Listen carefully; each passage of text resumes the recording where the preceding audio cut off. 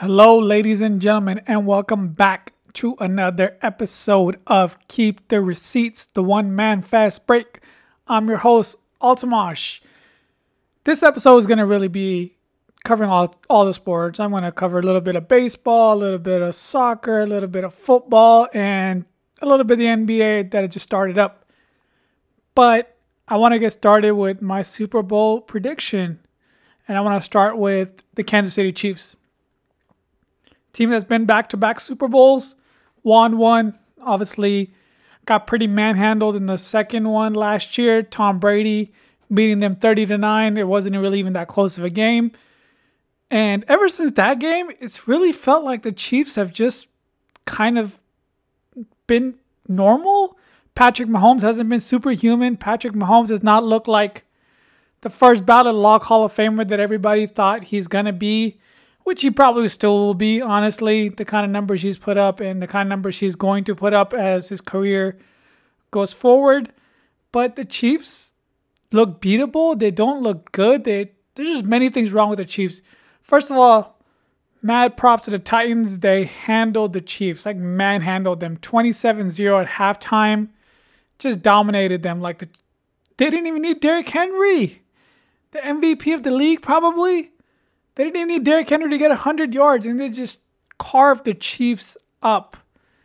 Ryan Tannehill, yeah, the threat of Derrick Henry is obviously going to be there, but Ryan Tannehill was making passes, and A.J. Brown, coming off of his stomach virus, dominated them. He had over 100 yards and a touchdown. Julio Jones still looks like he's not fully there with his hamstring injury, but man, the Chiefs just, they can't stop anybody, and since they can't stop anybody, it feels like Patrick Mahomes has to do that much more, and he's just doing too much. And it's kind of one of those things where when you do too much and you try too hard, you just fall flat on your face and you just mess up more than if you just played calmly and let the chips fall where they may. Patrick Mahomes has been so good. He feels like he needs, I really think that is one of the things. He feels like he needs to throw for 400 yards every game, throw for 4 touchdowns every game. And if he doesn't do that, he's letting his team down, or he's letting his fans down. And honestly, it's really kind of costing them because their defense can't stop anybody. We've talked about that in the previous episodes. And that's going to be an issue all year. And I don't know if they're going to be able to fix that. And if they can't fix that, they might make the playoffs, but you can't win without a great defense, or at least a solid defense that gets turnovers. They can't do either. They can't stop anybody, and they're not forcing turnovers. And the fact that it's Patrick Mahomes is turning the ball over, I think he's had interception in last 6 games or something. He's had a turnover in every game this year. And you're giving the opposition short fields with your defense not being great. You're really putting your defense behind the 8 ball, and it's really going to be a big issue if Patrick Mahomes does not cut down on turnovers. What a crazy world we live in already, and we're talking about Patrick Mahomes turning the ball over too much. Sounding like a Baker Mayfield right now, right? But that's really what it's become. Patrick Mahomes turns the ball over too much. He had a fumble in this game, a very crucial one. He got the first down, and he was running. He got the first down, and then he got strip sacked. He got stripped from behind, and Patrick Mahomes, you can't do that. You got to slide. You got to play the next play, right? And you saw in the game, he does stuff that's just unnecessary, but he's so good. He's gotten away with it for so long that it's almost second nature. And when you build bad habits in that sense and you're able to get away with it, you feel like you can get away with it every time. And that's not the case. There was a play in the game where he was about to get sacked by one of the Tennessee defenders, and he switched the ball to his left hand and threw the ball away. Yeah, that might work, and it did work because he didn't actually get the sack, but and stuff like that where you can get away with it a few times. You can do those no-look passes that he's done before. But eventually it's going to catch up to you. And right now their offensive line isn't great. Patrick Mahomes is getting, pressure on every drop back. He's getting pressure. He's getting hit. He's getting sacked. And you can't get Tyreek Hill deep. You can't. They're playing 2 safeties deep. They're saying pretty much play underneath. We're going to let you have that intermediate route. We're going to let you have that short drag route. We're not going to let you get us let you beat us deep with Tyreek Hill, because everybody knows when Tyreek Hill gets ahead of Steve and there's nobody catching him. And Patrick Mahomes can throw it 80, 90 yards. He can throw it a mile. So the the safeties are playing so far back. They're giving you the middle of the field. They're giving you intermediate. They're also saying, hey, run the ball, but the Chiefs can't really run the ball because their offensive line isn't great. And for all the things about Clyde Edwards-Helaire being all this great, and last year in fantasy he was like a first-round pick, and this year in fantasy he's like a second or third-round pick, he hasn't been great, and they can't run the ball enough for people to get out of the same coverage. Everybody's playing the same defense that Tampa Bay played against them in the Super Bowl, saying, we're not going to let you beat us deep, beat us underneath, and if you can sustain 8, 10, 12 plays drives, go ahead and get a touchdown. But Mahomes, he has that itch. I want to throw it 40 yards. I want to chuck it. I want to throw a no look. And stuff like that it's good because they've done it before, but teams are saying, we feel like you're impatient. You're going to throw a pass that you're not supposed to be throwing. And like it's really coming to fruition because Patrick Mahomes has interception in the last 6 games. That's unacceptable. The Chiefs can't win like that. Defense is not good. So if you're going to throw interceptions and you're giving your defense a short field, teams are going to score. And there's too good. Teams are too good. And Patrick Mahomes has to be better. Like, what a crazy world, right? Patrick Mahomes has to be better. He has to be better. Otherwise, the Chiefs they might not even make the playoffs. And my Super Bowl pick is going to look really bad when the teams that I expected to win the Super Bowl won't even get there, much less the playoffs. But, and also the last part is Derrick Henry did not much this game. He only had 86 yards on 29 carries. So he didn't really do much. He threw a touchdown, which was one more than Patrick Mahomes threw in the game. So there's that for you. And if you can't stop the run, and everybody obviously when you're playing the Tennessee Titans, the big thing is to stop the run. Tannehill had a field day. He was just carving them. Just pass after pass. I think he was 11-11 to start the game. And you can't win if every single time the guy drops back, he's got all the time in the world and he's just passing it to A.J. Brown or Julio Jones, whoever. And that's going to be the biggest problem for the Chiefs. They can't stop anybody, and Patrick Mahomes is turning the ball over. Both of those things have to get corrected. Otherwise, the Chiefs are in trouble. Leave the Chiefs there. I do want to talk about probably it's a surprise team in the NFL. Probably, yeah, in the NFL, I think, for me especially, Cincinnati Bengals. Cincinnati Bengals went into Baltimore and completely destroyed and dismantled the Baltimore Ravens. 1 week after Baltimore went and beat and single-handedly handled the Chargers, the Cincinnati Bengals went in there and handled Baltimore, which is crazy to say, but the Cincinnati Bengals are for real. Joe Burrow had an amazing game, 400 yards, 3 touchdowns, had an INT, but the game was pretty much over at the point when he threw the INT. And I want to kind of get into a little bit of this. People that follow fantasy football a little bit, man, Jamar Chase is the real deal. No matter what round you got Jamar Chase in, a lot of people got him in the 8th, 9th, 10th round. He's the best player in fantasy for the value that you drafted him at. And 8 receptions, 201 yards, and a touchdown. He had a 70-yard touchdown in this game. It seems like every game he's having a touchdown over 40 yards. And the Joe Burrow, Jamar Chase connection from LSU is still looking strong, even stronger than it did at LSU. It's one thing to do it at LSU when you're playing small colleges or you're playing universities that have no match for you. Yes, they won the national championship, but there was always that thing about Jamar Chase. He can't grab, there was all these little things about in preseason, the ball's too big, he can't capture it, etc., etc. But Jamar Chase has been the best wide receiver in the NFL this year, probably. You could argue, and you can make a strong case that he is. And if he's not the best, obviously he has to do it for many years to be able to be in that same conversation with DeAndre Hopkins, Tyreek Hill. But just this year, there probably hasn't been a better fantasy and also a real life wide receiver than Jamar Chase. And the Cincinnati Bengals are for real. They have the best record in the AFC, and the fact that they handled Baltimore like they did in Baltimore says a lot about Cincinnati. And Joe Burrow's for real. He's showing, I think everybody kind of already knew he was really good last year. He was, and of course, as coming into a team like Cincinnati, you're not going to be great off the bat, but they're really turning it around. They're looking really solid. They're going to be playoff contention this year. And the way that they're going, they might, be one of the top 2-3 seeds. And they're for real. They're for real. Cincinnati Bengals, shout out Joe Burrow, shout out Jamar Chase. They're for real.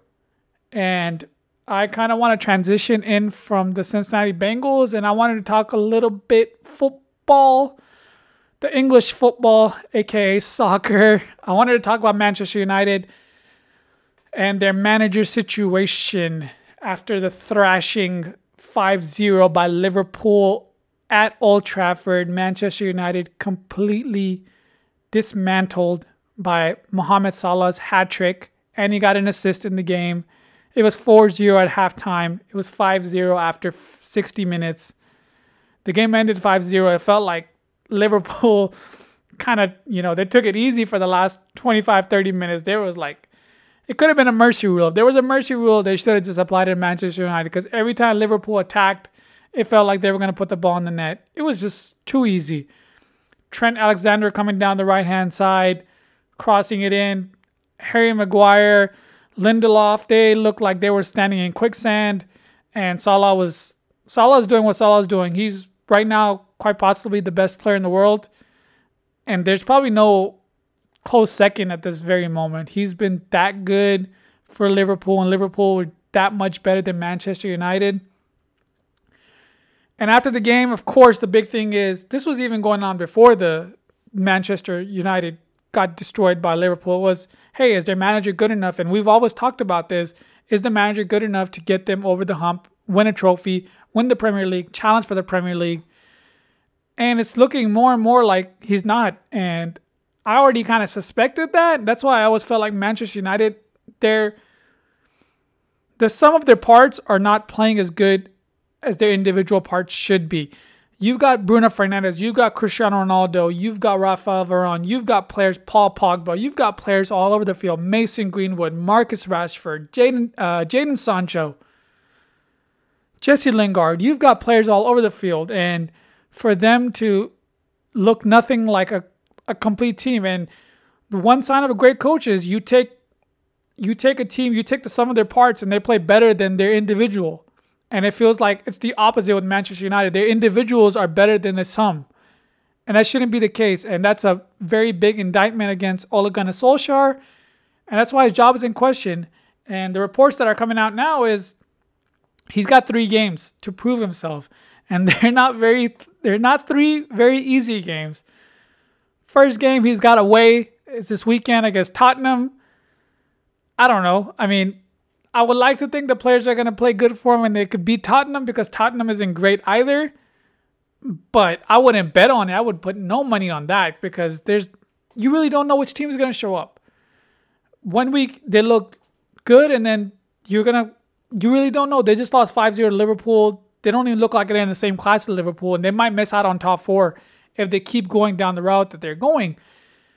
And I don't know. I think they might win, but I wouldn't bet on it. I don't even think, maybe it's probably going to be a tie. Like if I had to bet, I would think it's probably going to be like a tie, maybe 1-1, 2-2, something like that, because both teams aren't great. Both teams really aren't great at defending, and we'll see how that kind of goes. And then after Tottenham, you got away at Atlanta in the Champions League following week in midweek, and then you're home for Manchester City. Those are some tough those are some tough games for Solskjaer to be in, because I don't know, like, if they're waiting for those 3 games, I don't see what the end result's going to be, because they're probably not going to be favored again at home against away at Atlanta. You're not going to be favored at home against City. 2 out of those three games, you're expected to probably lose those.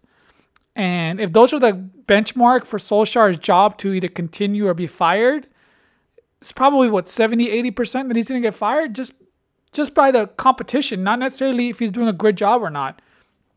I personally don't think he's doing a great job to begin with, but it's kind of like, we'll see how it goes. And I think that, Antonio Conte is ready to come in. And honestly, as a Chelsea fan, he was our former manager. He came into Chelsea and he completely changed that team around.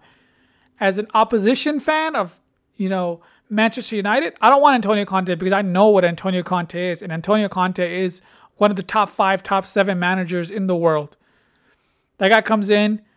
He took Chelsea from 10th to the Premier League in 1 year. He came in the first year, he won the Premier League. There's not many coaches that can come in the first year to a team that was 10th and win the Premier League. But he did that, and Antonio Conte is the real deal.